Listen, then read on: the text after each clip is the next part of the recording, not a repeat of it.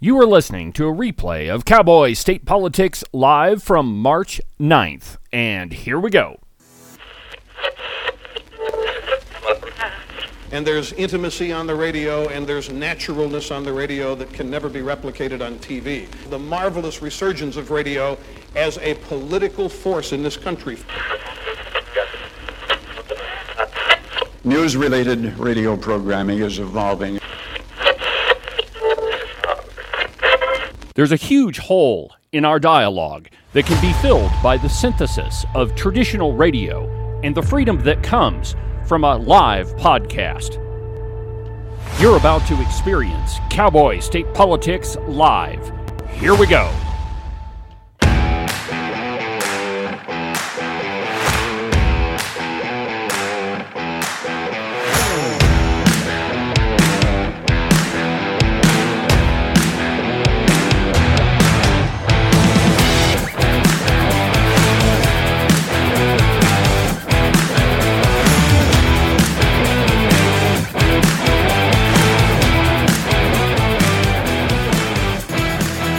Good morning, my friends, and welcome to yet another mind-blowing installment of Cowboy State Politics Live.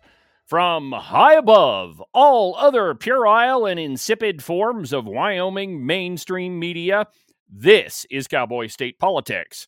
I, of course, am your illustrious host, David Iverson, firmly ensconced behind the silver Cowboy State Politics microphone and broadcasting to you from the base of the Bighorns in beautiful Buffalo, Wyoming.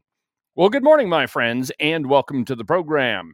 I cannot tell you how happy I am to be back in Buffalo, Wyoming. You know, when you grow up here, you never think that you're going to utter something like that. In fact, what you try to do when you're growing up is get the heck out of here. Then when you get older, the only thing you want to do is come back. And after spending 2 months in the middle swamp, it felt like a weight had lifted off of my shoulders when I crossed the Johnson County line. Well, that being said, my friends, yesterday was International Women's Day. Now, you wouldn't have known that because the Wyoming media didn't report on it, and they didn't tell you. Now, perhaps it was on the radio, but it certainly wasn't in the cow pie or in the Pravda on the Platte. But me, being a big fan of women, I thought we should dedicate at least part of the program to filling the void that was left by the sometimes, more often than not, idiotic media. Now, we begin this morning with an article in The Blaze entitled, "Oh Boy, Trudeau and other leftists offer the message you'd expect from them on International Women's Day," published yesterday, and I quote, Canadian Prime Minister Justin Trudeau declared that trans women are women in a statement celebrating International Women's Day. In point of fact, transgender women are biological men who identify as women.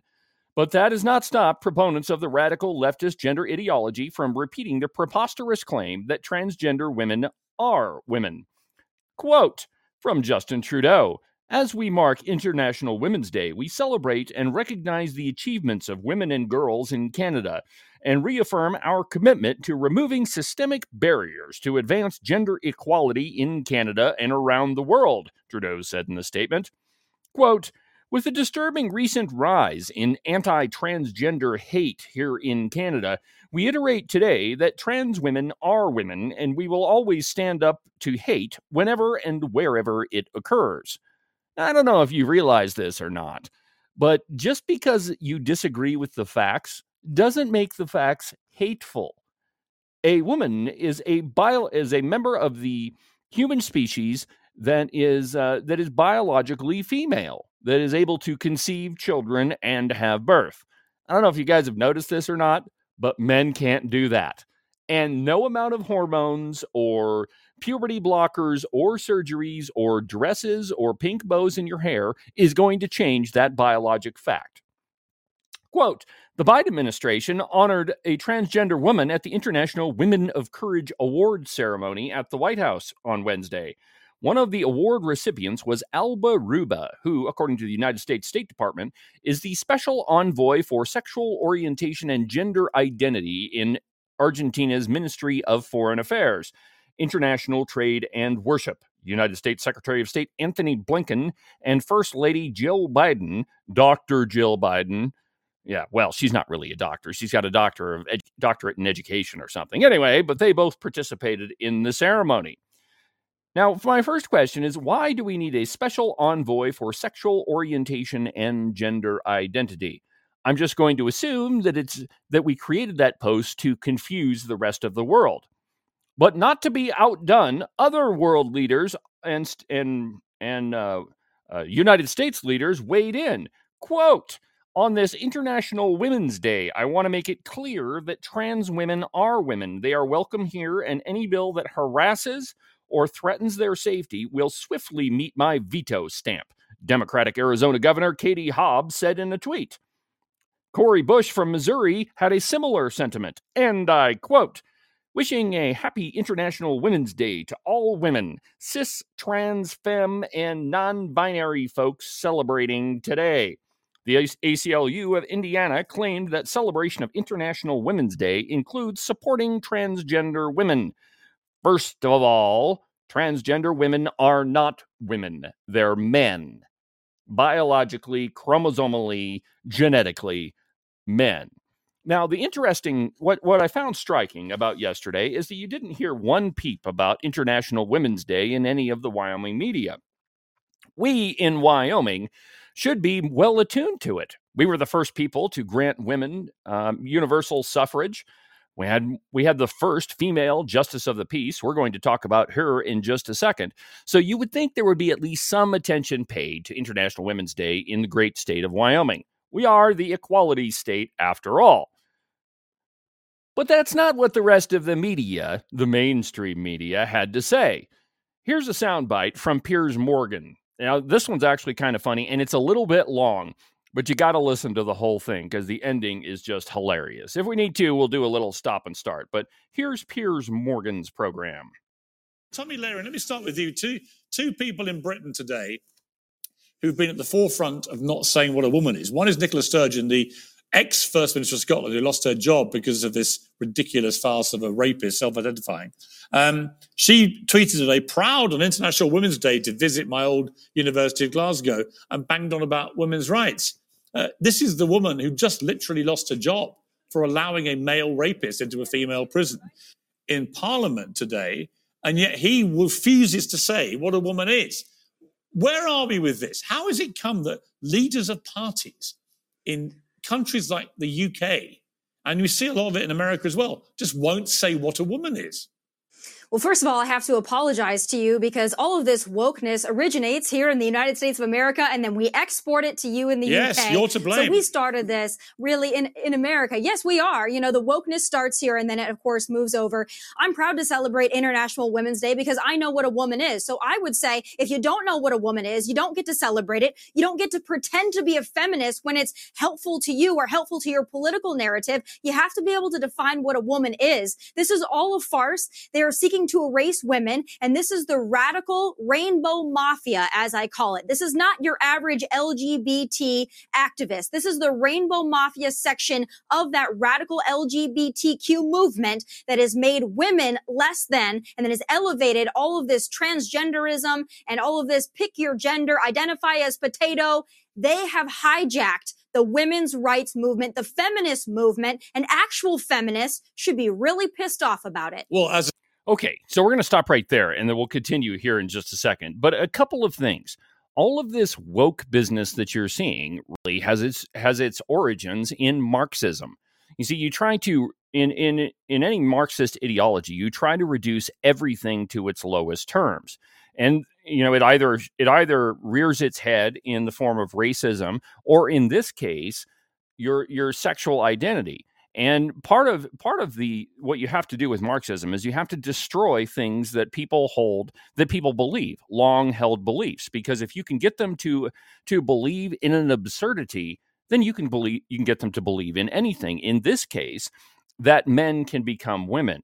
Okay, that is absolutely biologically impossible. Now, the other thing I would like to say on this is if you're above the age of majority, if you're over 18 and you want to do something to your body, that is entirely your right to do that. But don't make me don't try to force me to believe in what you're doing. And certainly I'm not going to allow you to do it to young children. A lot of the discussion in this year's legislative session was focused around two different bills. Well, there was actually a number of bills, but two big ones. One of them was called Chloe's Law. It was sponsored by State Senator Anthony Bouchard, and it would have banned transgender surgeries to minors and made it a crime to do so in the state of Wyoming. Now, there was a similar bill that was offered by Senator Charlie Scott. Now, that one got held in the speaker's drawer. Other bills that did not pass, there was a couple of them on obscenity. And what they were trying to do is remove the exemption from teachers and librarians as it relates to pornography. Because right now in the state of Wyoming, if you're a teacher or a librarian, you're exempt from the obscenity statute. And as we've covered on this program a number of times in the past, we do have this problem in the state of Wyoming. There are libraries across this state, some of which are school libraries, that absolutely contain pornography. So there was a couple of bills on that, and none of them made it. It's because the radical leftist agenda is alive and well in the state of Wyoming. So let's continue with the soundbite. You've got to hear what Piers Morgan has to say. Feminist, I am. I recently interviewed Angelica, the Prime Minister, Rishi Sunak, and I asked him this question, which seems to stump many other leaders. Here's the clip. What is a woman? We know that Nicola Sturgeon can't answer that. We know Keir Starmer can't answer that. You're the British Prime Minister. What is a woman? Yeah, of course I know what a woman is. Adult human female. It's not difficult, is it, Angelica? I mean, that is what a woman is. I mean, I don't know why you're obsessed with defining it. Like, what is a man? Like, why do we need these arbitrary... A man is a male adult human. Okay, as you're going to hear, this is the radical leftist that he's talking to on his program. But just listen really carefully to what she has to say. I mean, that's it. Right. Okay. I don't know that we need these are just biological facts, but they're just facts. They're not arguable points, are they?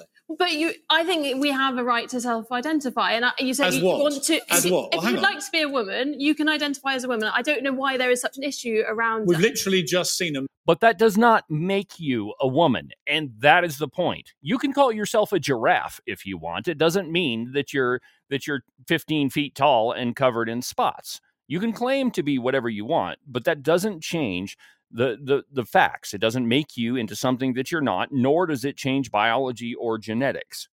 Male rapist used that scam to get himself put into a female prison where he could attack vulnerable women inside a female prison, when even his ex-wife said it was all a scam. Which is a terrible, very distressing, isolated incident. And I think it's easy to take that and say that means that no one can identify as a woman. But and it's not an isolated incident, though. But it's 42% of trans-identifying prisoners in prison are in there for sex crimes. There's actually an advantage, evidently, to identifying as a female, because they never identify as male, because somehow male prisons seem less appealing to them. It's really weird. Anyway. Is it limitless, this self-identity? It's not totally limitless. What's the limit? When you're talking about International Women's Day, I don't know why we take the conversation around International Women's Day and make it about this. But if anyone, there's so many benefits. Right, but if anyone, according to you, can identify as a woman, anyone can, right? I don't see a problem with it. Just literally put the hand up and say, I'm a woman. But it's not an easy thing to do, to go out into Actually, the world. It's very easy. You might think it's easy to say, but to decide to do that, to say, what this does is doing who, it involve? Whatever that person decides, but to go out into the world and say, I don't identify as perhaps the sex I was born as. So why can't I identify? Okay, why can't I identify as a black lesbian?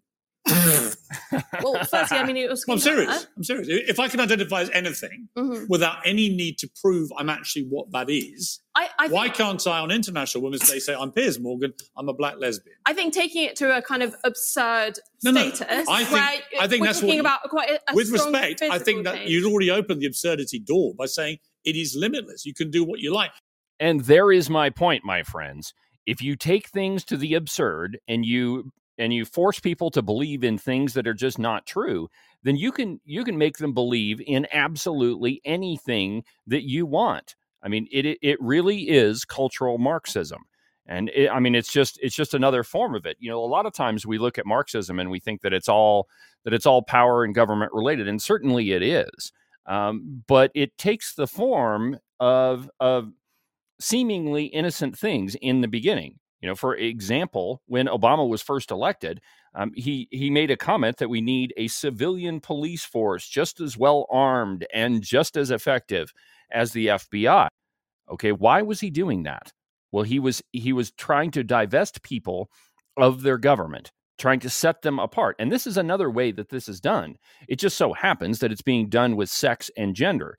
And the truth is, if you can allow leaders to put sexual orientation and sexual identity and sexual education into schools, you can start teaching these people at a very young age. And my question is, what's going to happen to these young children who are being taught all of this sexual identity and sex education when they're kindergartners? What's going to happen in 20 years? How much harm are we actually doing?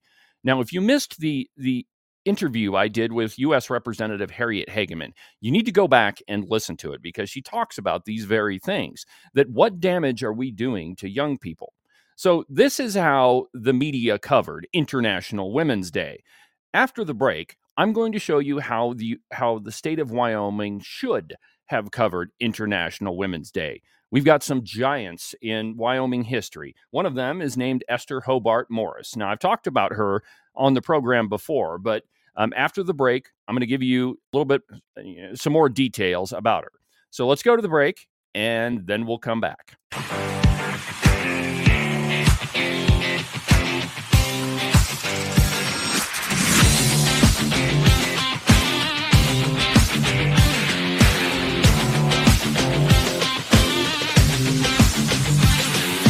Cowboy State Politics is your source for fair, true journalism in the state of Wyoming.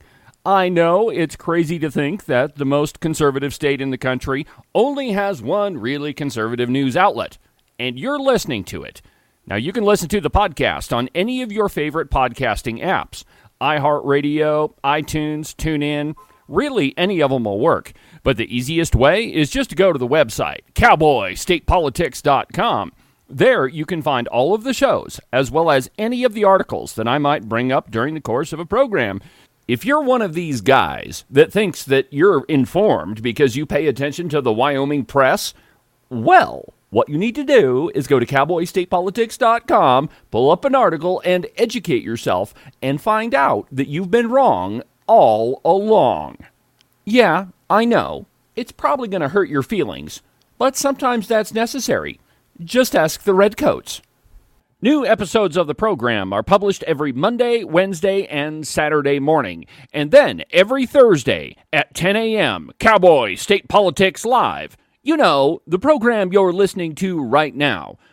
I cover mostly national issues on the Thursday program. You know, the stuff that we don't get to at other points during the week. You can find the link to the live program at cowboystatepolitics.com or on the Cowboy State Politics Facebook page. So, check out all the Cowboy State Politics episodes every single week. And now, back to the program.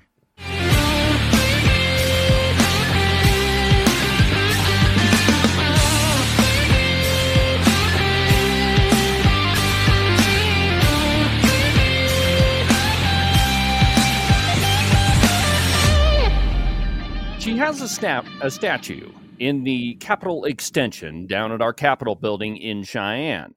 If you've never been there, you walk into the Capitol building and you go downstairs, and there's this extension where all of the committee rooms are at. And at the end of the hall, there are two statues. One of them is of Esther Hobart Morris. Now, who was she? The definitive history book on Wyoming is called The History of Wyoming by T.A. Larson. Points out that Esther Hobart Morris really didn't have that much to do in the state of Wyoming until she was appointed to be this country's first Justice of the Peace. From the New York Times, in an article entitled "Overlooked No More," she followed a trail to Wyoming, then she blazed one. This was printed in 2018. And I quote, "In December of 1869, about 50 years before Congress ratified the 19th Amendment, the territory of Wyoming granted women there the right to vote and to hold public office. It was a chapter in the women's suffrage movement that the New York Times only noted in a single sentence." But we didn't stop there. A few within a few months, we had sworn in the country's first female jurors, and we had appointed Esther Hobart Morris to be the first justice of the peace. Now, she was born on August 8th, 1814, in Tioga County, New York, where she was orphaned as a child and then apprenticed as a seamstress. In 1841, she married Artemus Slack, a civil engineer, and they had one son. When Slack died, she moved to Peru, Illinois, and then she married again, and her new husband moved to South Pass City, Wyoming, a gold rush boom in the Wyoming. It's a boom town in the Wyoming, which had been established the previous year. Some accounts suggest that Morris spent her first months in South Pass City championing the cause of women's voting rights and pushing for a bill establishing these rights.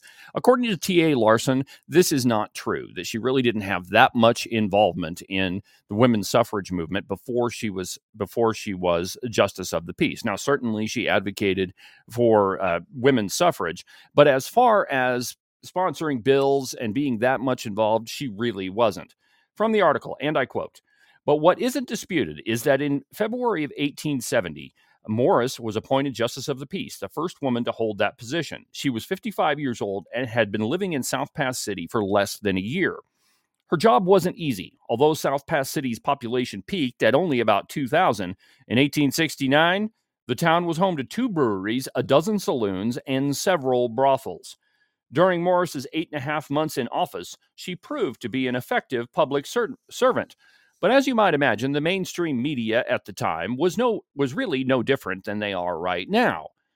The contemporary news outlets found the idea of a female judge to be somewhat amusing.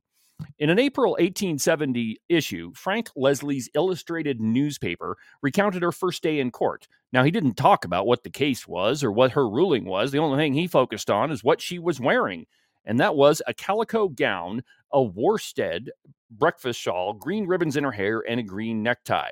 Now, after a few cases, that same newspaper printed an article in which they called Morris the terror of all rogues, and she offered infinite delight to all lovers of peace and virtue. So, although Esther Hobart Morris did not spend that much time as Justice of the Peace in Wyoming, those 8.5 months were significant. When Wyoming became a state nearly 2 decades later, Morris was honored and respected for her great ability and heroic womanhood. She was given a prominent role in an accompanying celebration. The Cheyenne Daily Sun reported in July of 1890 that when Morris was 75, she was retired, she presented Wyoming's flag to Governor Francis E. Warren, on behalf of the women of Wyoming and in grateful recognition of the high privilege of citizenship that has been conferred upon us. Now, as I mentioned at the beginning of this segment, we haven't forgotten her. Her statue still sits in the Capitol building down in the extension. But the story doesn't end there, because after she retired, she very much did get involved in the women's suffrage movement. And at our Constitutional Convention, now, even though there's no evidence that she actually did this, delegates to the convention claimed that she had sponsored a bill that would have allowed women's suffrage. Now, if you've never read T.A. Larson's book, you really need to. There's a great passage about the Constitutional Convention here and women's suffrage. Let me just read it to you. Campbell's proposal called forth eloquent pleas against a separate vote for Baxter. I yield to no man in the homage and adoration which I feel and which upon all proper occasions I gladly pay to a pure and lovely woman. Let us catch inspiration from the glorious features of nature around us, the grand valleys, the lifting mountains and reverberating hills and floating clouds above them. Now, this is how the debate at the Constitutional Convention concerning women's suffrage started out. A lot of the delegates spoke very, very eloquently. In fact, Charles Burritt, guy from Buffalo, said, "If they will not let us in with this plank in our Constitution, we will stay out forever." See, at the time of the Constitutional Convention, just about everybody was convinced we were going to go for women's suffrage. So once the Constitution was finished and our application for statehood had been delivered to the United States Congress, here's what ensued. Again, from T.A. Larson's book. The House of Representatives was a major hurdle. Member after member rose to complain that the proceedings leading to the Constitutional Convention had been irregular. The territory's population was too small, the educational qualification for voting was improper, and women's suffrage should not be permitted. The Democrats, who raised most of the objections, probably were more distressed at the prospect of another Republican state than they were about women's suffrage. But with Republicans in control of both houses of Congress, it would hardly do to argue publicly against adding a Republican state. So they talked unconvincingly about the evils of women's suffrage. And the end, my friends, is history. Wyoming did grant women the right to vote, to hold public office, and we enshrined a couple of things in the Wyoming Constitution that I think that you should read. Article 1, Section 2. In their inherent right to life, liberty, and the pursuit of happiness, all members of the human race are equal.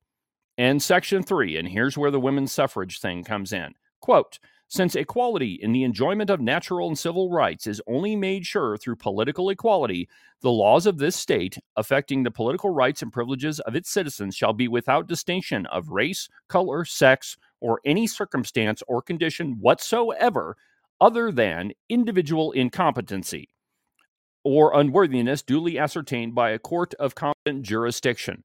So once Wyoming had been admitted into the Union, women's suffrage was now would take off. And after that, several states, though it would take several years before other states to grant women the right to vote, Wyoming started it.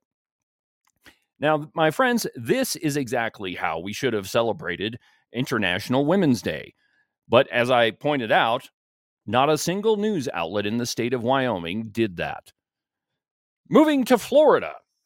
In an article from The Blaze entitled, Ron DeSantis Exposes Book Ban Hoax, Displays Sexually Explicit Texts Found in Books. Now, this is also an issue that we've been covering at some length on the program.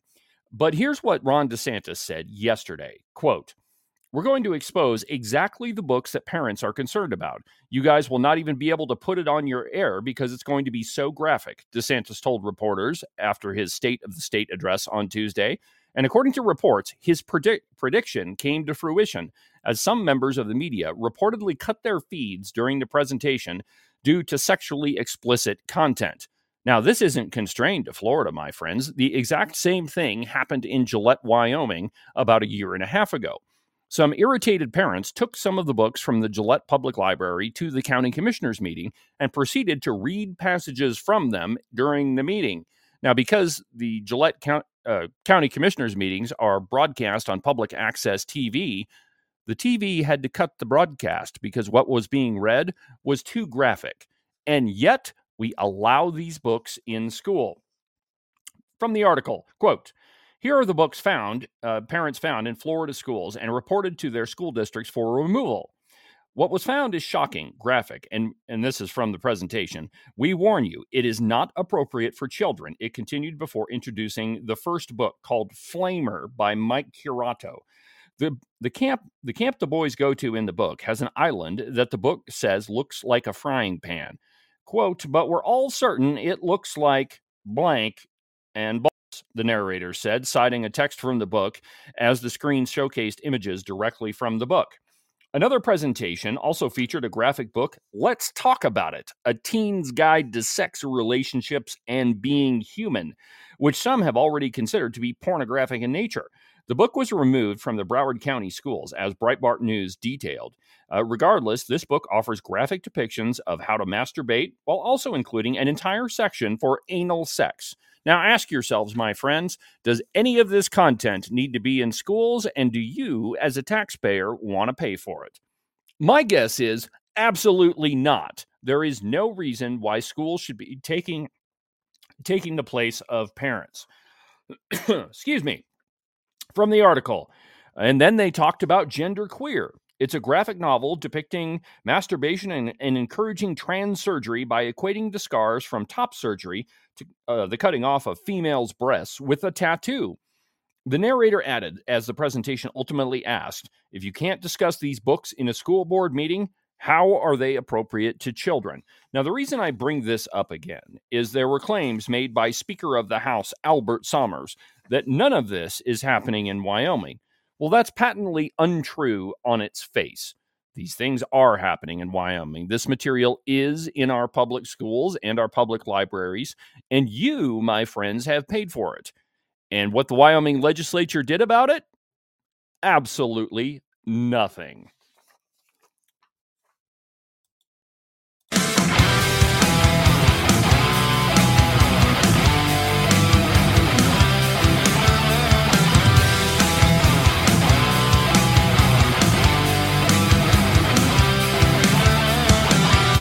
I know you're going to find this hard to believe, but it's snowing here at Cowboy State Politics Northern Command. Yes, still snowing. And I hate to break it to you, but more than likely we have 2 more months of this stuff to endure.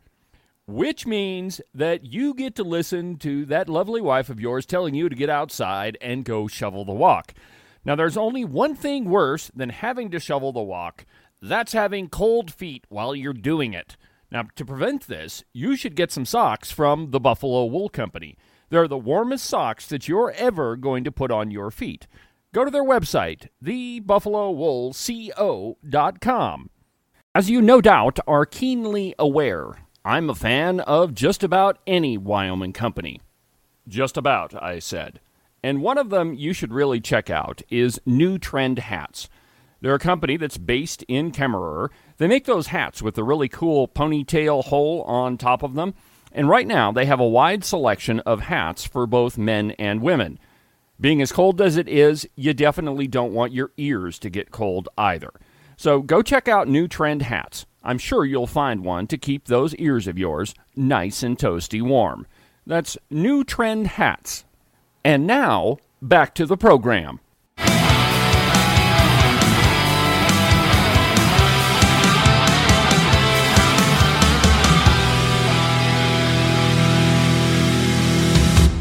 Last week, the state of Wyoming had yet another first. It was the first year that female wrestling would be offered at the state tournament. Now, all of this is made possible by something called Title IX. Title IX mandates that there have to be equal sports for both men and women in high school. And since there's been an increase in the amount of girls that want to participate in wrestling, it was offered at the state tournament. Now, all of the things that we discussed before the break about all of this sex and gender and transgender stuff and women or men in women's sports is going to lead to the destruction of Title IX. Title IX was started in 1974, I believe, at a point where there were not girls' sports, and since then there are girls' sports for just about everything. All of this entire transgender movement, the in schools, the men in women's sports, is going to destroy Title IX because no longer are you going to have fair competition between girls in middle school and high school athletics. Now, fortunately, the state of Wyoming passed a bill concerning men and women's sports. Now, they pretty much amended the crap out of it, but at least there's legislation that was passed. Here's a little piece from the Heritage Foundation talking about Title IX. The Department of Education plans to redefine sex in Title IX to include gender identity. This change will affect every private space, housing, accommodation, bathroom, locker room, sports program, or other offering at any educational institution funded by government dollars.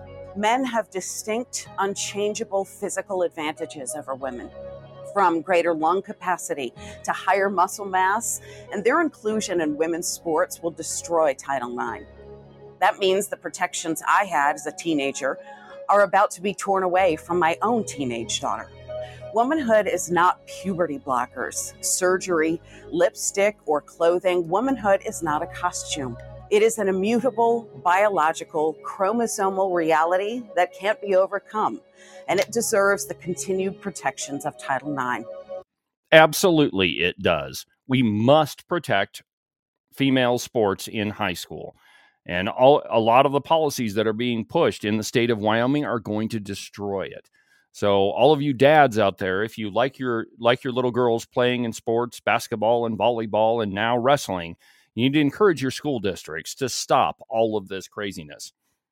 Now, I'm sure that you've been hearing a lot about what Tucker Carlson published on his on his program. I think he started on Tuesday night about all of the January 6th footage that Kevin McCarthy gave him.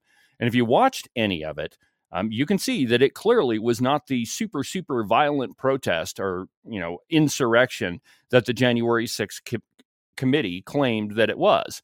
In fact, if you watch the video, you'll pretty much conclude that our legislators, including our former Crickets Cheney, was straight lying to us for political benefit.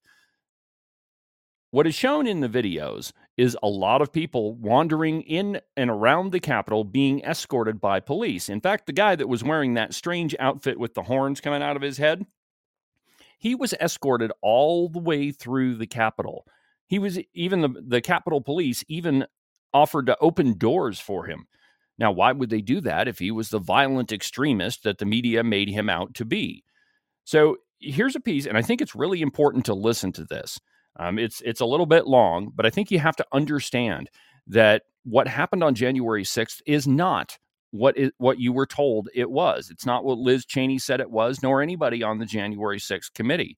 And unfortunately, there's a number of Republican legislators that are claiming that Tucker Carlson is lying. From Breitbart News, in an article entitled "GOP Senators Angry Tucker Carlson Accurately Described the January 6th event as mostly peaceful," written yesterday by Anna Moneymaker.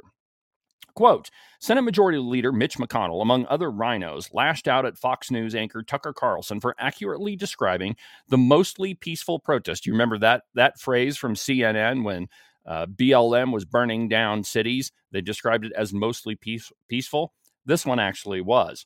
Minority Leader Mitch McConnell and other Senate Republicans lashed out at conservative Fox News host Tucker Carlson on Tuesday after he characterized the deadly January 6th attack on the Capitol as mostly peaceful chaos.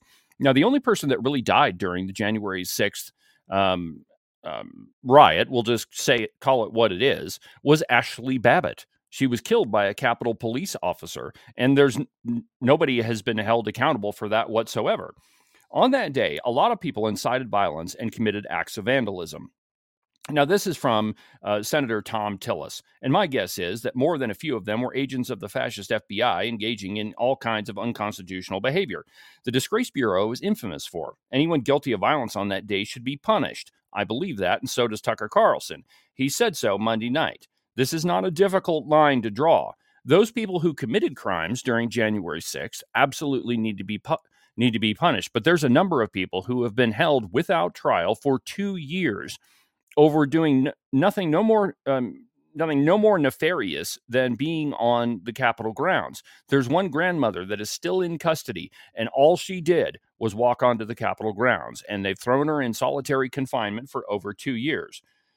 But an overwhelming number of peaceful protesters remained peaceful and outnumbered the violent ones, who, again, they deserve jail time by a wide mile. And so the science makes clear that mostly peaceful is accurate. And why wouldn't these peaceful protesters have remained peaceful with the Capitol Police as their own personal tour guides? In the soundbite that I'm about to play for you, you'll be able to recognize that that's absolutely what happened.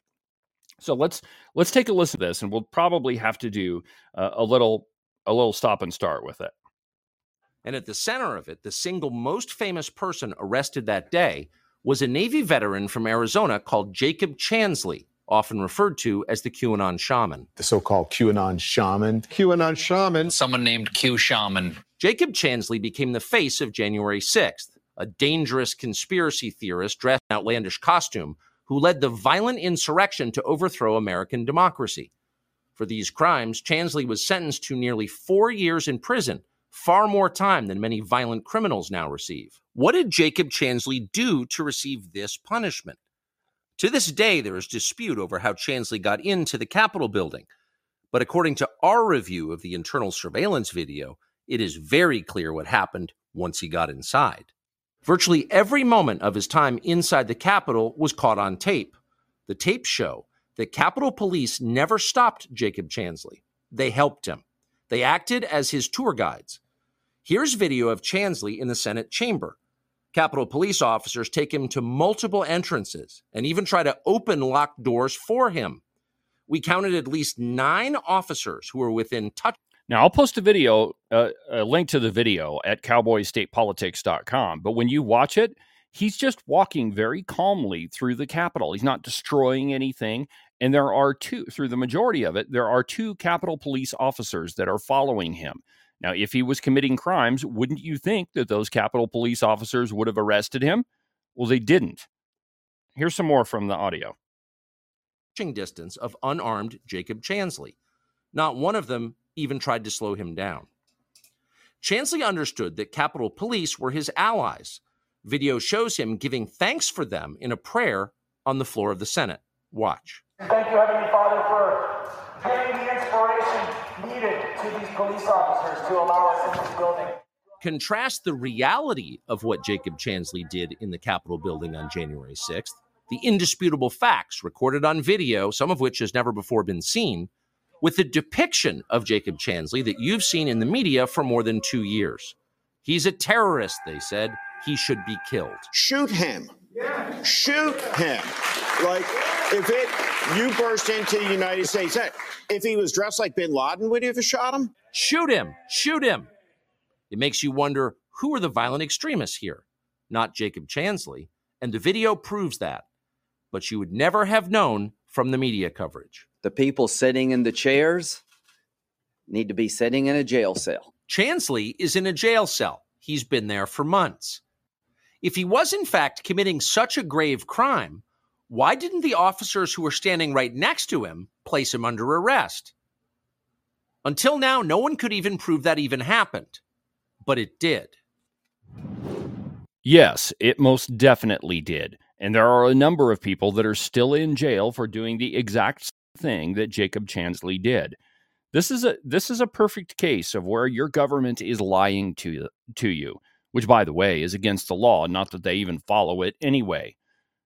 You have to demand accountability from your senators and representatives. Now, fortunately, in the state of Wyoming, we have Harriet Hageman, who is our lone congresswoman.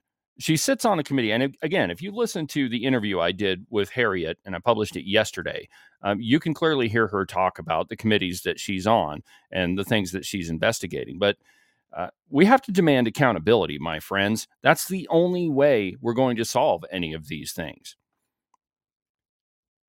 After the break, we're going to talk about the Second Amendment Preservation Act, not the one in Wyoming, but the one in Missouri that everybody last year was all fired up about.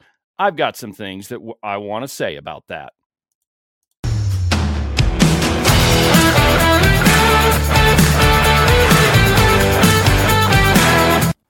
Do you like hot wings? Well, if you don't, what the heck is wrong with you? Well, my friends, I happen to be obsessed with them, and the best wings you're going to find in the state of Wyoming come from the Wing It food truck. They make the most incredible wings, and it's not just hot wings. They have several other different flavors. I personally recommend the garlic Parmesan wings. They're amazing. And the way that you can figure out where that truck is going to be is go to the website, cowboystatepolitics.com, and look underneath the sponsors tab, and you can find their schedule there. That way, you can plan your entire week around where that truck is going to be. That's the Wing It food truck. Morton Buildings is one of the leading metal building companies in America. They manufacture a lot of their own materials, and they've been doing this longer than anybody else around, and they definitely do it better than anybody else around. So it doesn't really matter if you need a garage or a barn or maybe a roping arena so you can do all of that rodeo stuff when it's 23 below zero, or perhaps a giant warehouse for your business. You should give my friends Nick and Jesse a call at 307-674-2532. Just tell them what you're thinking, and they'll handle all the details. Again, their phone number is 307-674-2532, or you can check them out on their website at mortonbuildings.com. And now, the conclusion to our program.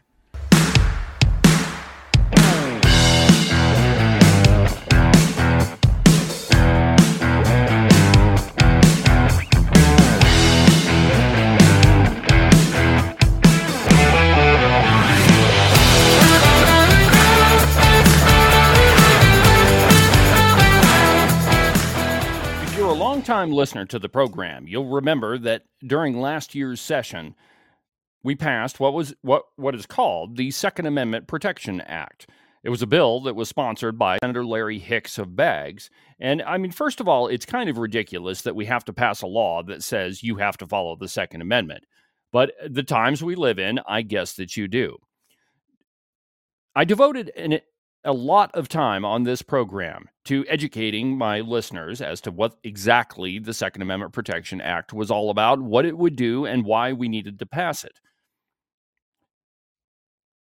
A gun group in Wyoming called, well, they're not actually based in Wyoming, they're based in New York, but they call themselves Wyoming gun owners, engaged in a campaign to try to get a boycott started against my sponsors.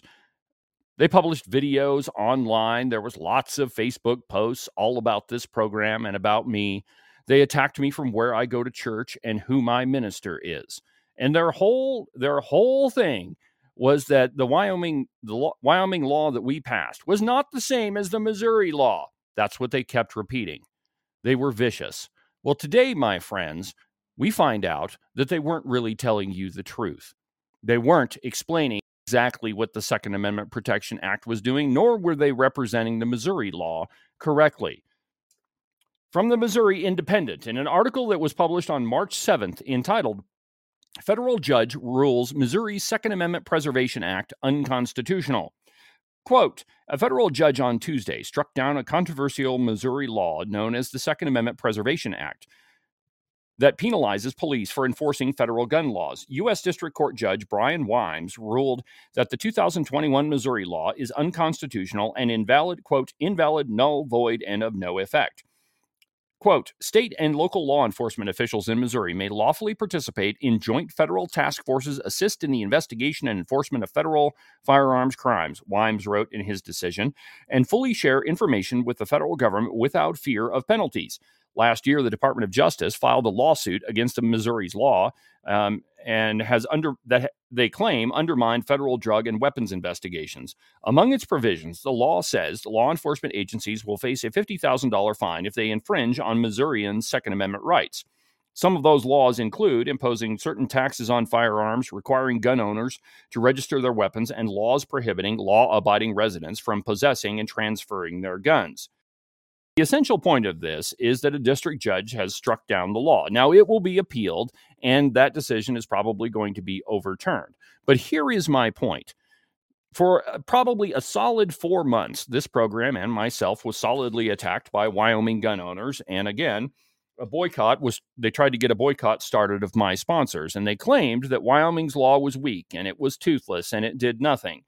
Now, the provisions of Wyoming's law does exactly what I just described. It prohibits any employee in the state of Wyoming from assisting federal officials in the enforcement of gun mandates. That is, executive orders or rules that have not made it through Congress. So any law that violates the Constitution is null and void. This is a principle called nullification. Now, the only difference between what the Wyoming law does and what the Missouri law does is, and I'll just read it to you right from the law itself. You can find this at senate.missouri.gov. Quote, under this act, no public officer or state or local employee has the authority to enforce firearms laws declared invalid by the act. Okay, that's the same as the Wyoming law. Second paragraph. Any public officer or state local employee who tries to enforce the firearms law declared invalid by the act, or any person who acts under the color of law to deprive a Missouri citizen of rights or privileges ensured by a federal state constitution shall be subject to a civil penalty of $50,000 per employee hired by the law enforcement agency. This is where the Wyoming law differs from the Missouri law.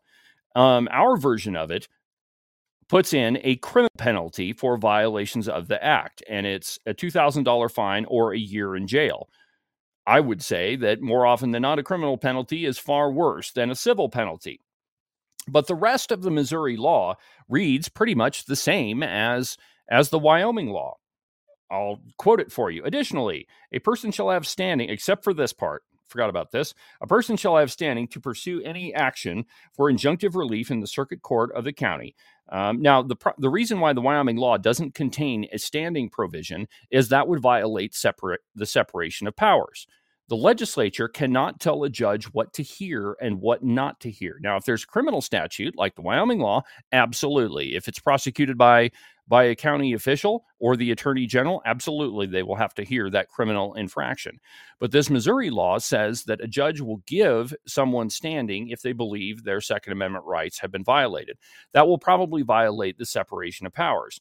And then the last section of this Missouri law says that it shall not be a violation of this act to provide aid to federal officials who are in pursuit of a suspect when there is demonstrable criminal nexus with another state or county. So in other words, if there's somebody traveling through Missouri and the feds need help tracking them down, then local officials can help them. Now, the reason I bring this up is this is yet another attack on your Second Amendment rights. But secondly, it shows you the wisdom of our state legislators, that they didn't include the civil penalty in there simply because it probably would violate the separation of powers. Now, the reason why the judge struck down the Missouri law is that he said it violates the Supremacy Clause. Now, the Supremacy Clause says that United States law trumps state law, but that is only within the enumerated powers in the Constitution. If there's any law that strays outside of the bounds of the Constitution, well, that is left up to the states per the 9th and 10th Amendment. So this is the central point of nullification, that if there is a law that's passed that is not within the bounds of the Constitution, that is in the enumerated powers, then that is left up to the states to decide. And this situation happens to be one of those. The federal Constitution does not grant the federal government the ability to regulate firearms. Now, we all kind of agree, most of us kind of agree, that there has to be a few restrictions on the type of weapons that you can own. But those have to be very, very few. And frankly, there are enough laws on the books right now that we don't need to pass anymore. The point I'm making, my friends, is that in the state of Wyoming, we've worked hard to support Second Amendment rights. At least we did until this year's past legislative session. And I just wanted to make the point that, all of the attacks that this program endured from Wyoming gun owners last year, none of them were accurate. And you can take that one to the bank. I'll post links to everything I've just mentioned at cowboystatepolitics.com so that you can read it for yourself. Well, that'll about do it for today's installment of Cowboy State Politics Live. Have a good rest of your week, and we'll talk again on Saturday. From the base of Wyoming, I'm David Iverson, and this is the one and only Cowboy State Politics.